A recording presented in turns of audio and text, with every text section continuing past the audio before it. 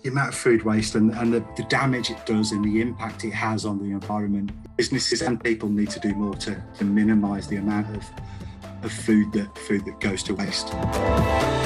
Hello and welcome to the Age of Plastic podcast with me, Andrea Fox, your environmental podcast, delving into sustainability, people doing things differently and how we can play our part as well. A belated happy Earth Day to you as well. It's Earth Day this week. And last week's guest, Sustainable and Social's Amy, was posting some amazing stats on Earth Day. Check that out on Sustainable and Social on Instagram. And if you haven't listened to her brilliant episode, Busting Those Plastic Myths, go back and make sure you listen to that one. That was the last episode in this series so far. As always, an eco life hack on the way for you today after our brilliant guest. Now, we talk a lot about the scourge of single-use plastic and the waste and consumerism that is around currently in society. And one of the companies that's trying to do something about that is the award-winning packaging that puts the planet first. Their words, not mine. They are wanting a world without waste. I'm talking about BioPak. Now, they were formerly known as BioPak with a C, UK.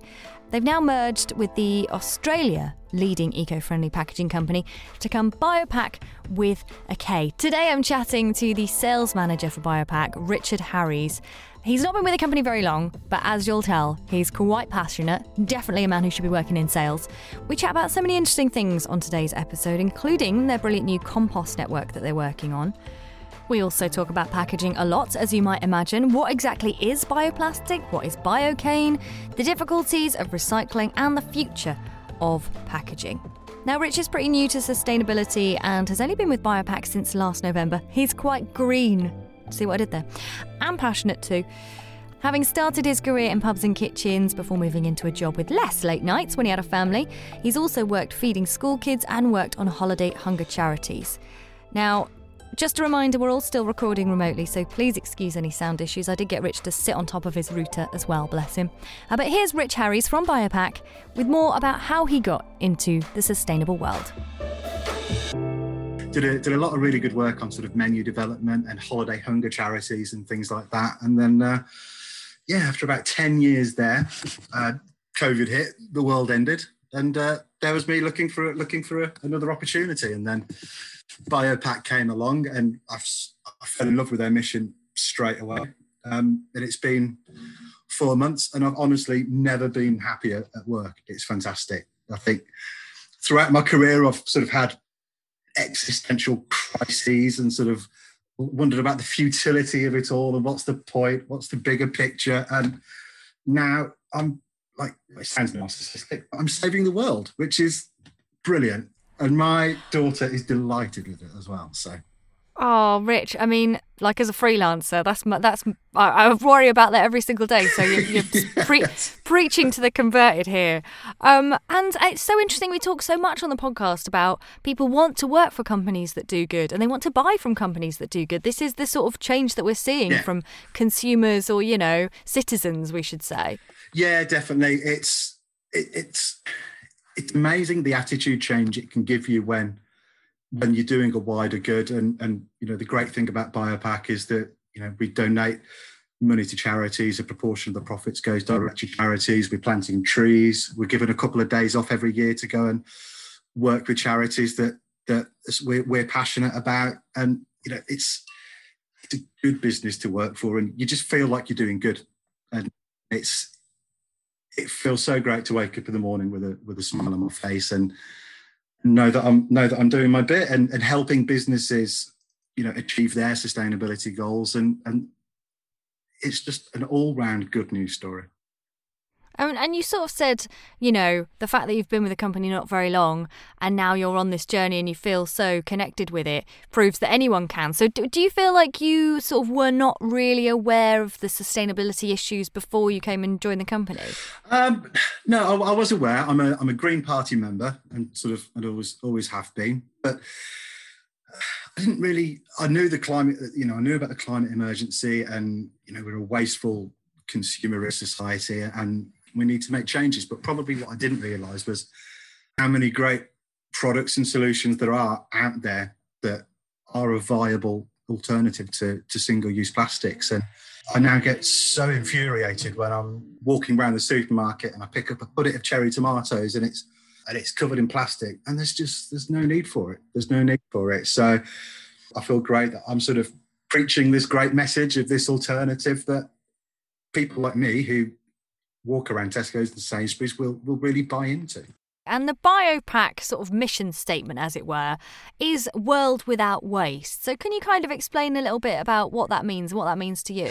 Yeah, certainly. Certainly to me, it means that we're fully in support of the circular economy. So the end goal is that, packaging, food waste, etc., gets treated properly, it's composted, and then it goes back into the earth and promotes that circular economy. I think it wasn't until I joined the business that I saw or realised quite how much of our recycling waste ends up going to landfill. You assume naturally as a member of the public that you put something in your green bin and then good things are going to happen to it. But I'm staggered to see that there's such a low percentage that actually ends up getting recycled. And so that's why I'm so happy to be in the business that I'm in, because we can, make a big difference to what is a massive, massive problem to the climate and to the emergency we're facing.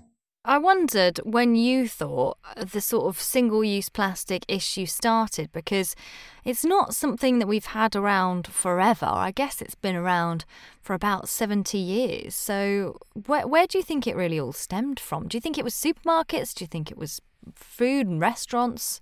I think it's supermarkets and retailers trying to do everything that they can to prolong life of products, and ultimately it's the penny pinching and going for the cheapest and easiest solution to a problem. And as consumers, we just got so used to it, we didn't even understand that it was a problem. And then I think when David Attenborough came along and did his fantastic television, and Hugh the same, and Greta jumps on stage and does her bit, and I think the awareness of the fact that it is a problem is great now. I think there was a UN study, wasn't there, recently? I think like 82% of Brits agree there's a climate emergency, and there is the appetite within the public now to make changes that aren't sacrifices that end up making a big difference. Yeah, and I think lots of people may have heard of a BioPak. If they haven't, this is sort of the single-use plastic option, but there are actually some plastic products, and we are going to get into that. But let's really break it down for people then. BioCups will be one of the products that you have that is made from plastic, but it's a PLA. So what exactly is a PLA, which I think stands for plant-derived bioplastic? Yeah, is that right? Yeah, that's it. That's exactly it. I mean, I'm no scientist or biochemist, but me neither. But the big picture is that it's a plant-based plastic, and so it's industrially compostable. So we're working with sort of festivals, sports stadia, and the like, so that we have that compostable cup that the beer goes in, and then we have the compost bins that everything can go in, and then arrange that end of life solution as well. So we've got a compost network that will go and pick up food waste, beer, PLA, burger boxes, the works, pick it up, turn it into compost, which I think is it's a solution that's been really well received. I think it's going to make being environmentally friendly so much easier for businesses. Like you say, it's back to that circular economy and the world without waste, which is the whole BioPak sort of solution. And I think a lot of people sometimes, they maybe get a bit like, well, it contains plastic or it's only industrially compostable. But this is, better than single-use plastic, isn't it? It's like we can't worry too much about being perfect right yet. We're getting there. That's exactly it. I think it's the start of a journey, and it's a solution that works, that it's not perfect, and the people involved in the sort of technical side of things are going to be innovating constantly to try and make sure that we can make things as easy to deal with at that end of life point as possible. But it's the best solution that's available for now, and we're very hopeful that we can just keep improving from an innovation point of view, from an end of life point of view. If the government do their bit and commit to collecting compostable waste efficiently and effectively, then industrially compostable things can be a feature in everybody's home as well. So Yeah, and do you think that is a main area of concern for you guys, like what the government's doing about home recycling? Because that's going to be one of my questions, bioplastic, obviously you're quite consumer facing, you sell to, mainly to businesses rather than homes. Yeah. But a lot of these products, people might take them home and think I'll put them in my home recycling, but then they get confused because it's a bioplastic, and how exactly should they be recycling it? Yeah, and that's the big issue, because the PLA, it will ultimately contaminate the home recycling stream.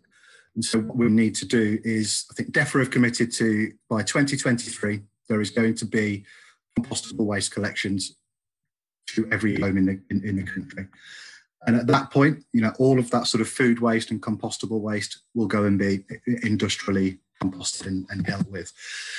So, but yeah, even, the PLA, it's far better from a carbon perspective. It's sort of, the production of it produces 70% less carbon than the single-use plastic alternatives. And given that I think something like 9% of plastic waste actually ends up getting recycled, most of it gets sent abroad. Not the perfect solution for now, but it's a good start. And there is that sort of roadmap, that pathway to making it the perfect solution for home-based plastics.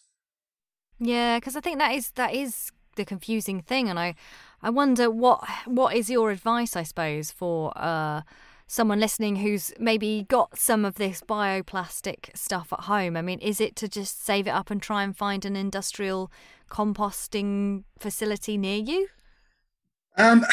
Yeah, and the thing is, as I say, yes, I'm also acutely aware of how completely unreasonable that is to ask of people. You can't build, industrial compost, No. You can only do so much as a company. No, exactly.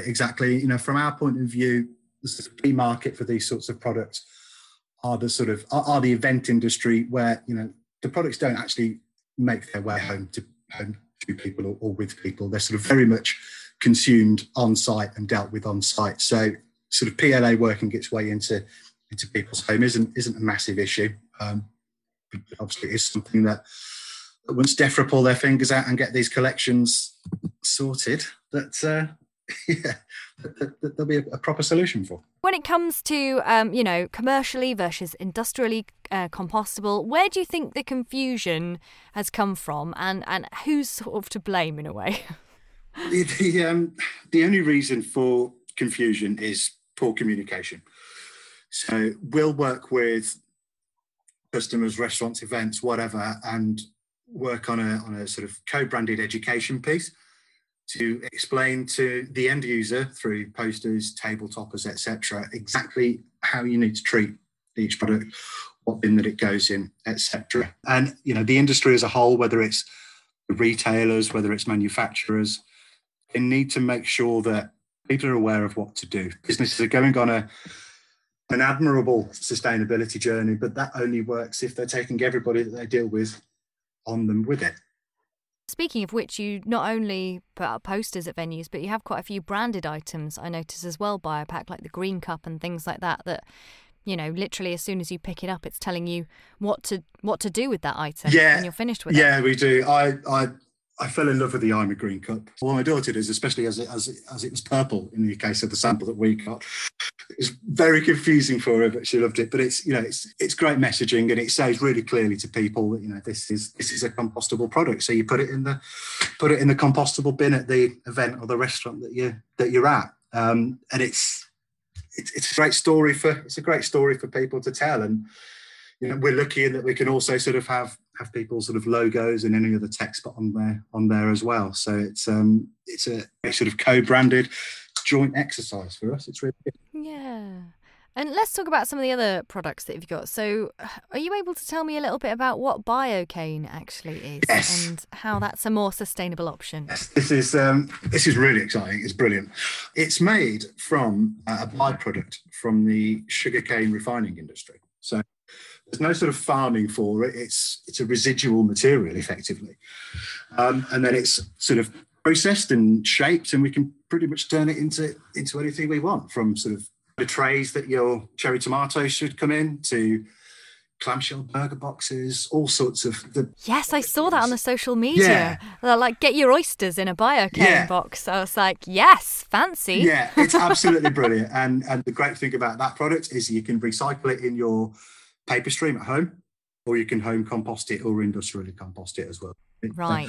So just because it's made out of sugar, we can't eat it, no? Well, I haven't personally tried. Okay. Not well, do you know what? Give it a go. My diet's terrible, so it can't get much worse. Not Biopack recommended, but yeah, maybe give it a lick. See what you feel. Bit of sriracha hot sauce. It can make anything. Oh, now you're speaking my language. My favourite food is sauce, as in condiments. Hey, whilst we're at the midway point of today's episode, don't forget, if you have a subject you'd like me to cover on the Age of Plastic podcast, maybe your own eco life hack you've discovered you'd like to share, or you've just got a comment for me, send me a letter. Only kidding. Find us on Instagram and Facebook. Just search for Age of Plastic podcast, and I'm on Twitter, Andrea_Fox, and you can also send me a message via my website, iamandreafox.co.uk. Okay, back to today's Age of Plastic podcast guest. Going back to this sort of packaging, that hopefully in the future maybe we will see more of it in supermarkets, but at the moment it's, mainly like food on the go and drinks on the go.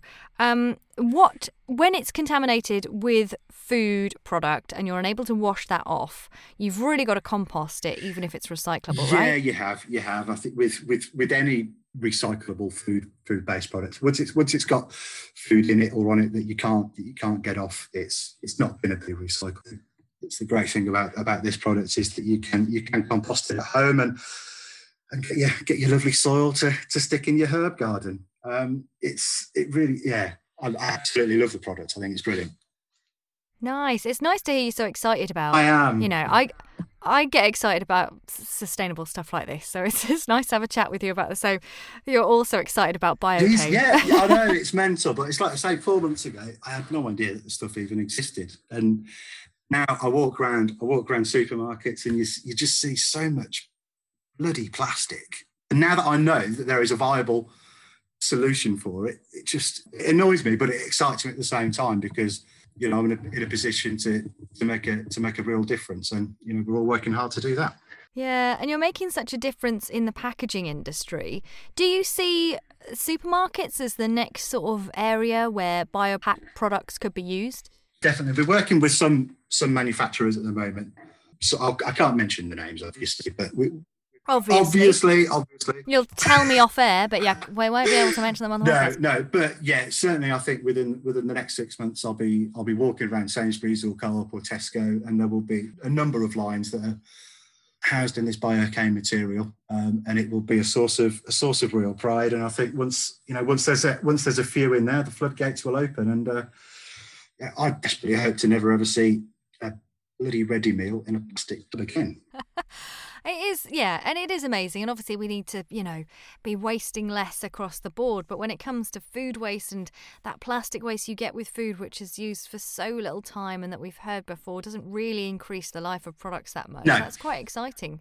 So do you think this is the future of packaging, the packaging industry, the kind of products that Biopack makes? Yeah, I do. The Biocane products, because it's got so many end-of-life solutions, it's just brilliant. I'm like, never thought you could be in love with a sugarcane residual product, but here I am. Here, supermarkets, retailers, everybody is, keen to make changes, not compromises that will have an impact on the environment, and customers, consumers, the general public are really keen to make those changes as well. So it's all we've got to do is just sort of bring those two things together and see what happens.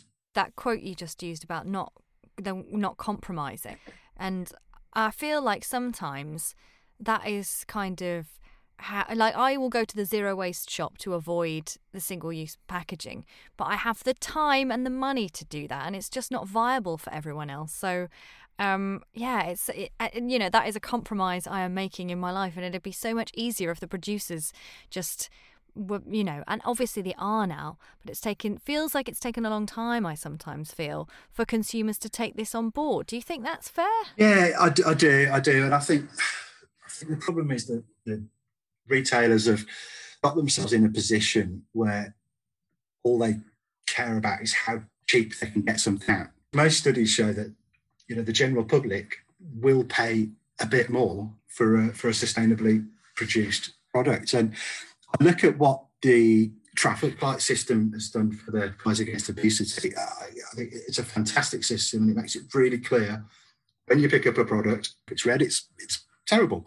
And no reason why we can't do the same for the sort of environmental impact of producing that product, taking into account, the environmental cost of the produce, the production, the freight, the transport, the packaging, and have some sort of traffic light system on there, so people can just make a simple, easy, informed choice as to which way they want to go. And if somebody was to trial it, they would soon find that people are making green choices. Yeah, totally, because I stand there in the supermarket now and I'm like, right, okay, we want plastic free. We want the least food miles we can. Yeah. Which meat has the lowest sort of environmental impact, and have I eaten too much fish this month, and that sort of thing. It's difficult. It is. And, it's just not easy enough for us to figure out what's a good choice and what's a bad choice. And I think, if we could come up with a system that just makes that choice easier for people to make, then the world would be in a much better place. It's that sort of level of transparency that I think retailers sometimes have to be forced into doing it, as they were with the traffic light system for the sort of sugar and the fat content, because it puts it sort of front and centre. How much sugar is in this and how much fat is in that? And they didn't want to put it front and centre because they didn't put it off. Do you think that's something that's really got to come from government or business, just in your opinion? All businesses will have sustainability goals and all of that, but they need to be more than just a PDF that's hidden away on somebody's website. They need to be genuine goals and a genuine blueprint to how they want to do business. And obviously, the government certainly needs to do more. They've come out with the Green Recovery Fund and the Clean Growth Challenge and all of these things to try and help the fight against single-use plastics, but ultimately they're not putting the money in. Boris spent 50 million quid on a garden bridge that didn't happen.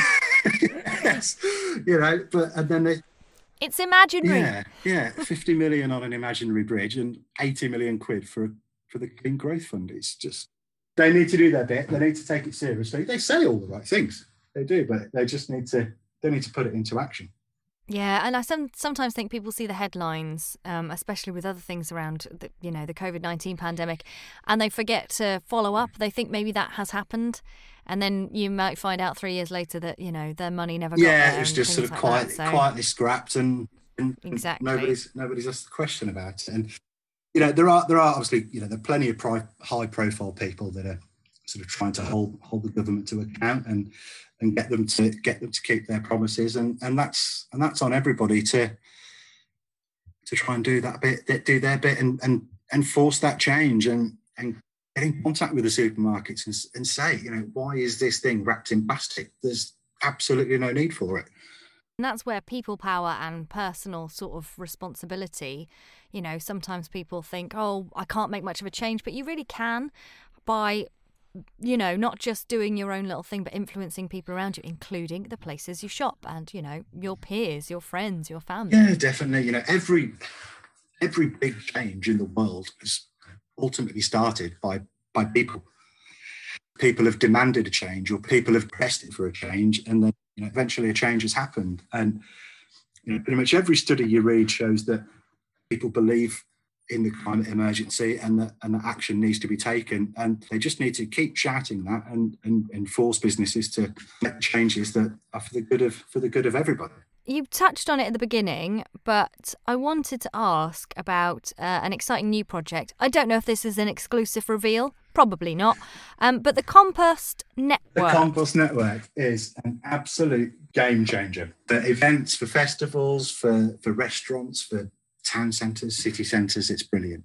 We've got, obviously, BioPak sort of make and produce and sell this amazing compostable packaging. But now we've got that end-of-life solution as well, in that the Compost Network will provide the relevant bins and information pieces and signage, and then collect that waste and turn it into compost. So we've got that genuine end-of-life solution that we've sort of completed the circle of sustainability, and the response to it has been absolutely phenomenal. It's a really exciting time for us. It's gonna make a massive difference to what we do and how we do it and why we do it, and it will help businesses see the full picture.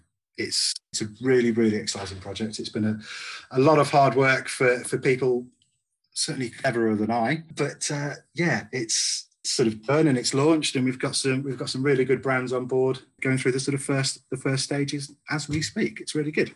So will we be seeing this at like festivals and events, and maybe in the high street as we head out as things open up? Yeah, that's the plan. We've got several events up and down the country that have signed up to it. So they're going to have compostable packaging for bars, for food service, etc. Sort of compost bins, and then recycling bins and general waste bins as well.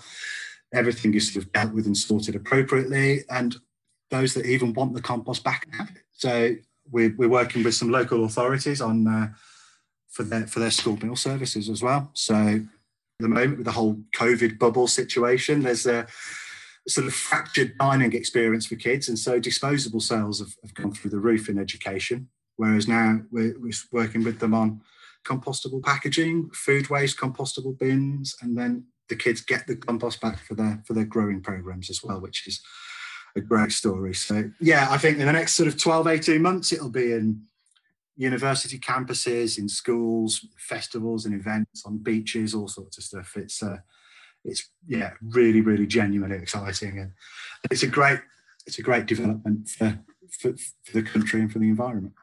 100%. And we talk so much on this podcast. I'm always like, if I could snap my fingers and change one thing, I'd make it so that if you have to produce some kind of product, you have to think about its end of life. And This is exactly what Biopack's done by creating the compost network, right? Yeah, definitely. It's like you say, it's all right creating something, but how it's dealt with at the end is just as, if not more important. And so we've come up with this network, and yeah, it's a real game changer, and like I say, across many different industries, the response has been really good. So it's going to make a massive difference and a massive impact. Awesome. And I wanted to ask as well, because Biopack is we've been going since 2002 in the UK. You've joined with a B Corp to become Biopack in Australia, so you're kind of one company now. Both those places, the EU and Australia, have plastic bans in place and are bringing in more plastic bans. I just wondered what your opinion of those were. I think it's a really good start. The Single-Use Plastic Directive and the extended producer responsibility as well. It's forcing people to make greener decisions, and that can only be a good thing. And it's getting more and more publicity as well. I think there's, the Sky News are doing their daily climate show starting today, which is going to, again, just make sure that the climate emergency gets back on top of the media agenda. Yeah, and it affects so many other things that we've talked about in the podcast before. It affects health, it affects jobs, it affects everything. So yeah, it's good to see these sort of changes, like you say. And I mentioned what I would like to see.